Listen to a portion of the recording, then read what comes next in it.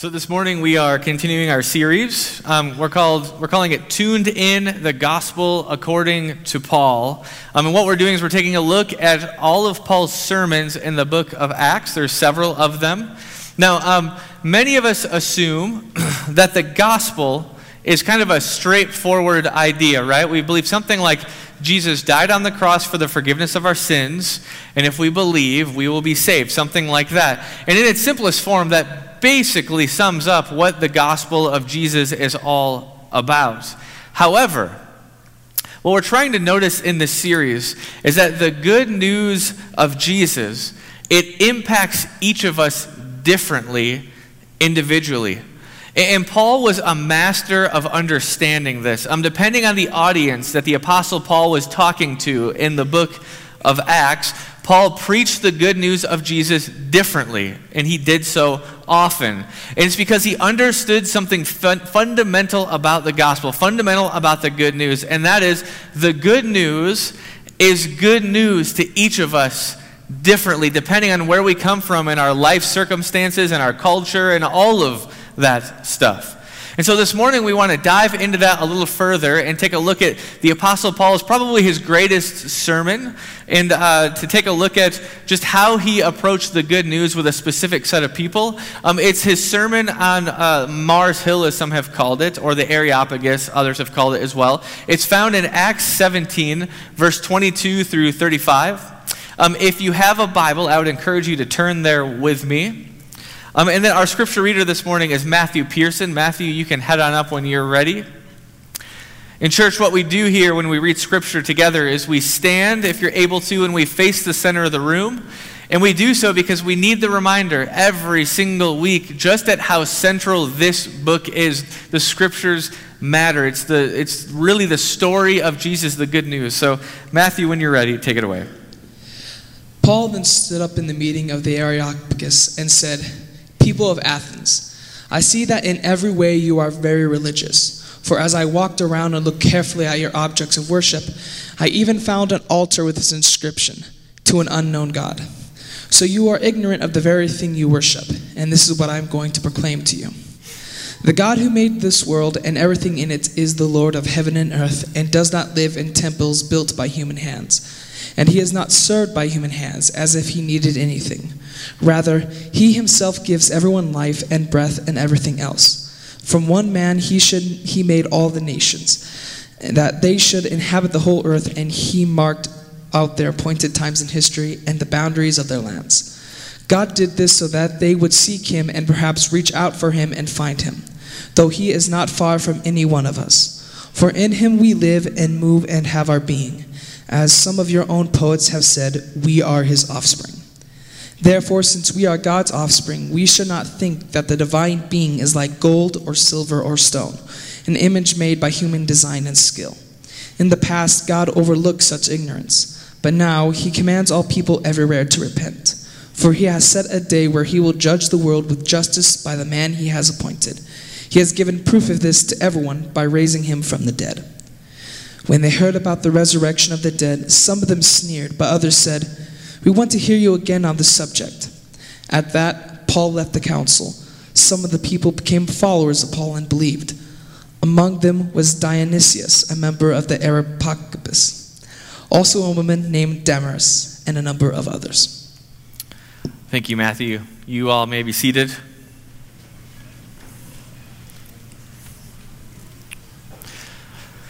Now, some of us have heard this passage before. Perhaps some of us are very familiar with this passage. But there is something important about the context in which it was spoken. The Apostle Paul was speaking to a particular people whenever he gave the Mars Hill sermon. And it actually tells us who the audience is. If you look in your Bibles a couple of verses earlier than our scripture reading, you'll find it in Acts 17:18. If you want to turn there, you're welcome to. A second. And this is what Acts says. It says, "A group of Epicurean and Stoic philosophers began to debate with him. Some of them asked, 'What is this babbler trying to say?' Others remarked, 'He seems to be advocating foreign gods.' They said this because Paul was preaching the good news about Jesus and the resurrection. And so what we have here is we have the Apostle Paul preaching the good news in the city of Athens. And as he's around preaching the gospel, at some point these philosophers approach him and he starts to dialogue with these philosophers. And the scriptures say that these philosophers are from two different philosophies, the Epicureans and the Stoics.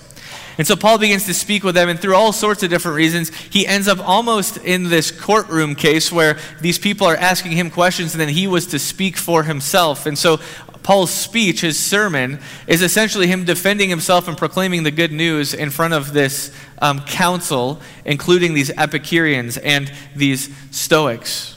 And to really understand what Paul is doing in this passage, there's a few things we need to understand about Stoics and Epicureans. Now, if you were to watch an Epicurean philosopher from 2,000 years ago live his life, get up in the morning, all that kind of stuff, and then you were to compare that to a Stoic philosopher and the same thing with him, the way he lived his life, what you would notice is they live very, very different lives. Yet, despite their differences, what's interesting is that they held many similar core beliefs. See, the Epicureans and the Stoics, they both believed in a god or they believed in multiple gods. Depending on who you talk to, they would tell you probably a different answer. But they believed that there was such thing as a divinity.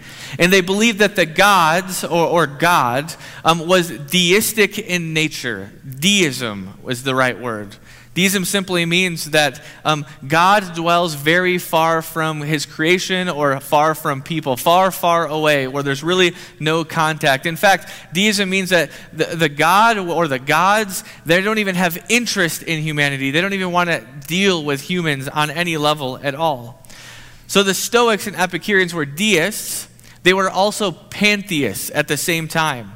And pantheism is a big fancy word for saying that they believed that God was somehow intricately connected with matter or creation or the rest of the world, to the point where you couldn't differentiate between what God is and what matter is, because they were essentially one and the same. Like when I preach off of this iPad.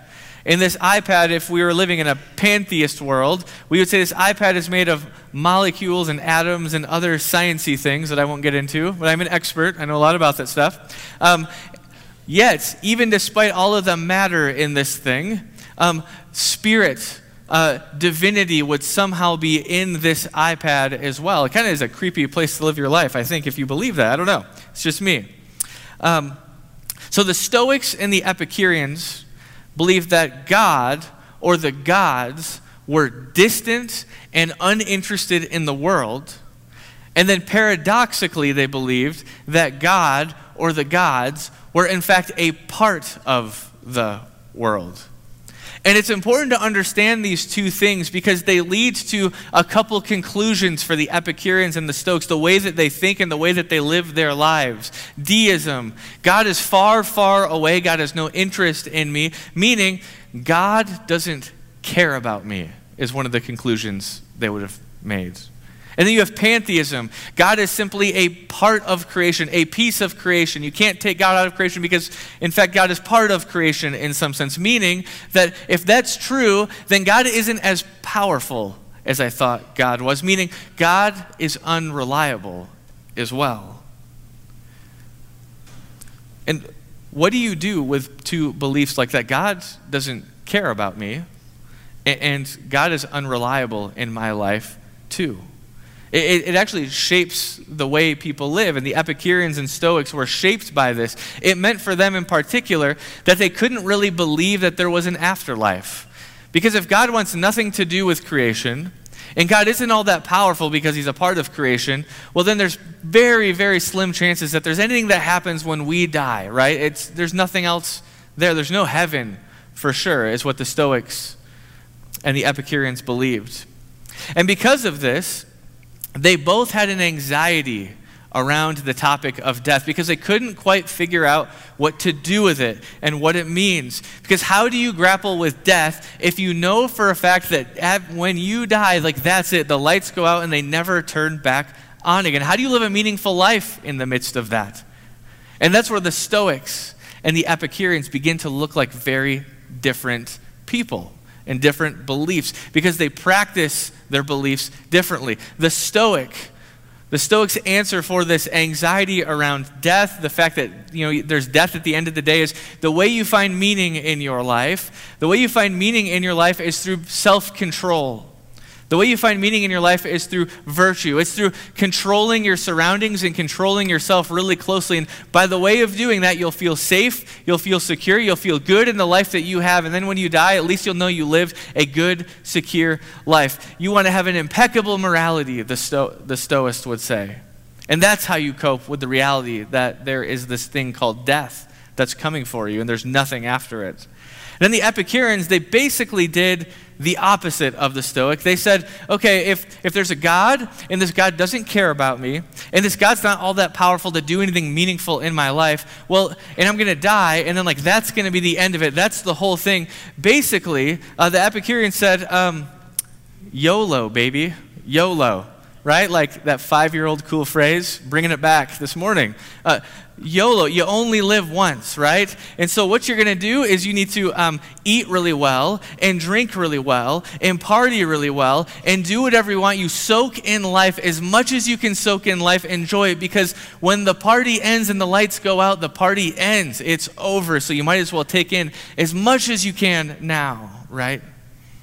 Now, I think Epicureanism and Stoicism are still alive and well today in our lives, even in the way many of us think. Many of us in this space profess that we believe in God, right? We profess that we believe that. And then when we compare that to the way that we live our lives and the things that motivate the decisions that we make, sometimes they don't line up all that well. Sometimes for some of us, our lives might look like the Epicureans, and we treat our lives like consumerism does, right? We want to soak up life to the max, get as much out of it as we can possibly get out of life. We want to take the great vacations. We want to eat the best food. We want to own really nice things and big homes and nice cars and great clothing, all of that stuff. We want all of those things. YOLO, right? It's basically Epicureanism. It's basically what it is. It's that we actually don't trust God. We don't actually believe that God is present and interested in us and powerful enough to do anything, so we just go off and do our own thing. YOLO, you only live once, right? And then many of us might take the Stoic route. And we have lots and lots of control over our lives because we simply can't trust that God is interested enough in us or reliable enough in our lives, so we need to be reliable ourselves. And so we come up with rules, and we follow the rules of culture, or we follow the rules of our family, or the rules of society, or we make up our own rules, and we follow those rules. And we follow them really closely, really tightly. And we do so because if we can control ourselves in a chaotic world, at least that's something, right? We'll feel okay. Then the world will feel like a safer place if we can follow all the rules. It's basically Stoicism in our lives, bleeding in.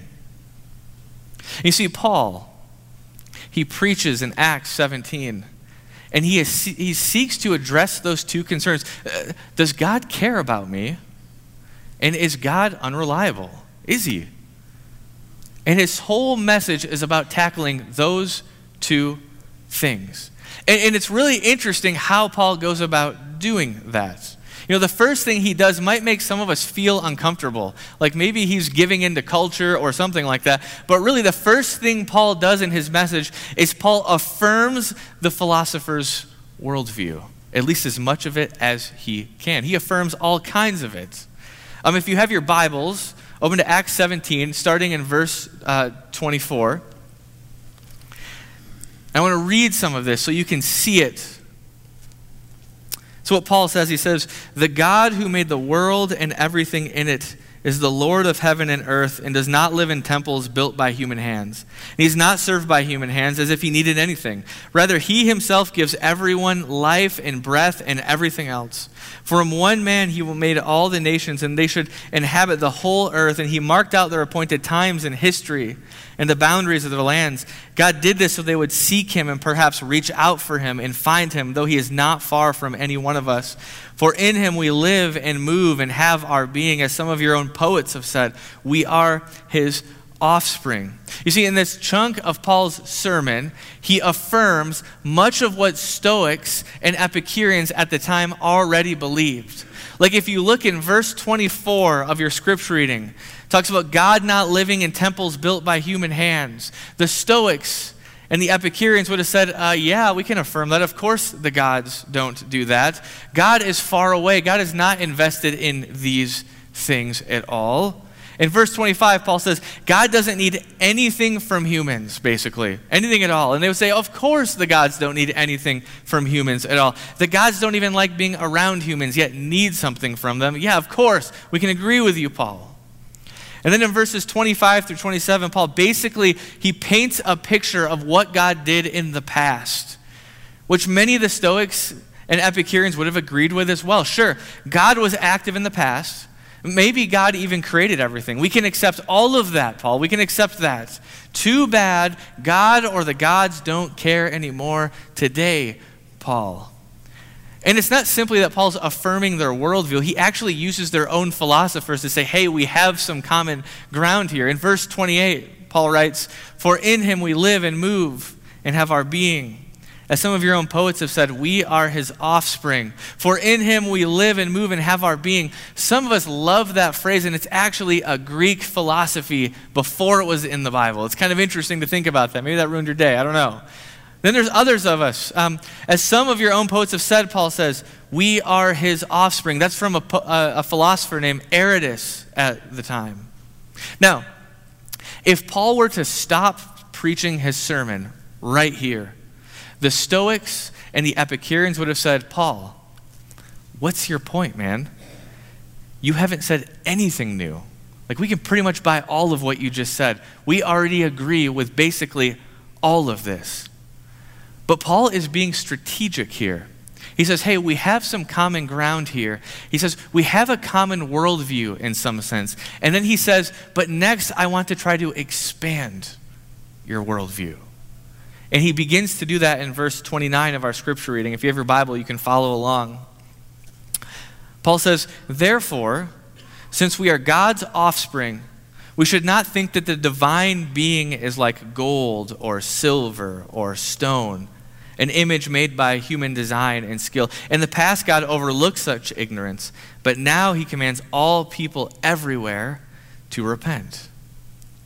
You see, Paul says, God is not made of gold or silver or stone or matter or anything physical. And Paul says, for we are God's offspring. And if we are God's offspring, if we are God's children in some sense, then God must be more like us than gold or silver or stone or matter. You see, what Paul is getting at here is a really important thing for us to understand today, and certainly for the philosophers back then, but it's that God is a person.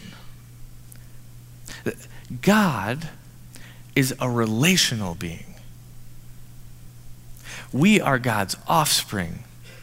We are the living example of how God relates to the world. It looks something like this. Maybe we're broken and all that stuff, but it's going to look in the ballpark like something like this.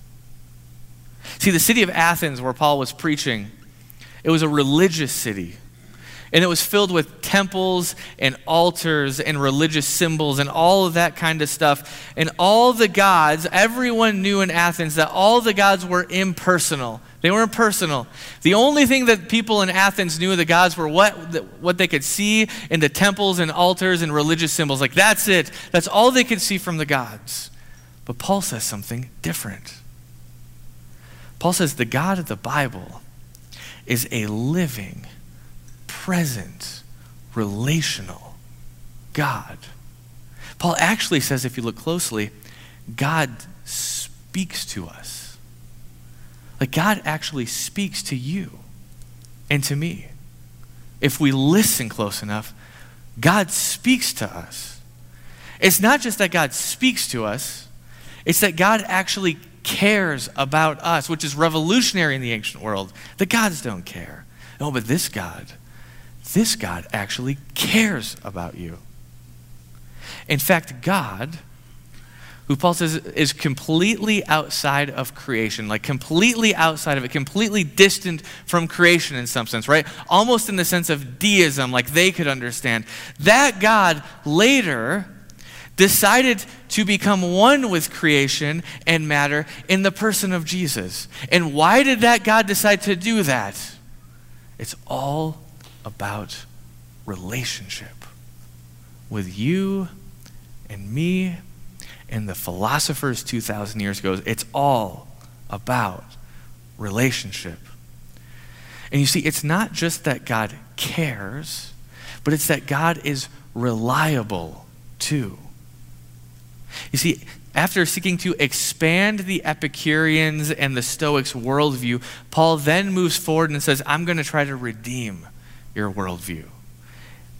And that happens in verse 31 of our scripture reading, if you're following along. It says, for he has set a day when he will judge the world with justice by the man he has appointed. He has given proof of this to everyone by raising him from the dead. Paul says that God entered this world and that this one man came to bring judgment and justice to the world. Now, some of us, when we read that, we think, judgment and justice, yeesh, that sounds like a bad thing. Like, I don't know if I want to be a part of that, right? Like, judgment always seems to have a negative connotation in our culture. But Paul says, no, it's different than that. You see, in the Greek, the ancient Greek, dikaiosune is the Greek word. And yes, it means justice, but it also means righteousness. What he's saying is God sent a man, one man, to come into the world to make things right again in the world, to fix the world. And if you want proof of this one man going into the world to fix the world, Paul says this one man came into the world, this one man died in the world, and this one man was resurrected. And resurrection is what justice looks like for God. That's justice according to God. Now, if you're a philosopher right now, you're getting excited because they're really scared of death. This idea of resurrection has to be like, tell me more about that thing. Because the philosophers just couldn't figure it out. What do you do with death? And now there's this resurrection thing. And frankly, I'm not sure we're all that different today than them. We have an angst around death in our culture, don't we? We've actually created systems in our society where we can distance ourselves from death more and more and more and more. Like we have a hospital across the street. They're going to deal with the death part. We can go and be a part of it for a second, and then when the person dies, the loved one dies, that person is going to disappear, and we don't have to be around that anymore, right? We've kind of washed ourselves from this idea of death. We have these things called hospice. When people are dying, they go into this place called hospice because we don't really feel all that comfortable being around people like that. We distance ourselves. It's what we do as a culture because death is scary to us, just like it was to the philosophers. We have people who take our dead loved ones and they wash their bodies and they clean them up and they get them dressed and all of that stuff so that they can have a funeral. We don't do any of that stuff, and we wouldn't do that stuff, would we? Because we're kind of freaked out about death. In some sense, being scared of death is what the world looks like without a firm belief in the living God. That's what it feels like. And Paul says, this one man that God appointed died. And this one man that God appointed didn't stay that way. Because the God of the Bible resurrected this one man. And you see, in that moment of the resurrection, the one man defeated death, not just for himself, but it was a promise to the rest of us that death had a shelf life. That's a really big deal. The one man took on all the death in the entire world, had it, and took all of it upon himself. And the result was, even with all that death, was that this one man still was resurrected because our God is that powerful. Amen? That one man is Jesus, of course. And that one man cares about you. He cares about you. That's why he did all of that. And that one man wants to be present with you, wants a relationship with you. That one man is reliable for you. And that one man is reliable enough to save us from death, to give us an afterlife. See, the good news for the Apostle Paul in his sermon on Mars Hill is that Jesus defeated death for you and for me. And all Jesus asks for in return is to trust him. Just trust him. You're going to be okay. Jesus says, can you trust me this morning? Even right now, can you trust me? As you look at your life, and maybe you're one of those people that's scared of death, or maybe your life looks a little bit more like a stoic and you're trying to control everything in your life just to make sure that everything's okay. Or maybe you're the Epicurean and you're just going to live in excess so that you don't have to think about all the bad stuff in life. Jesus says, trust me. Trust me. It will change everything. Are you willing to trust Jesus today? Some of us actually have never done that before. Perhaps Jesus this morning is calling out to you and saying, you can trust me. I've got you. Let's pray.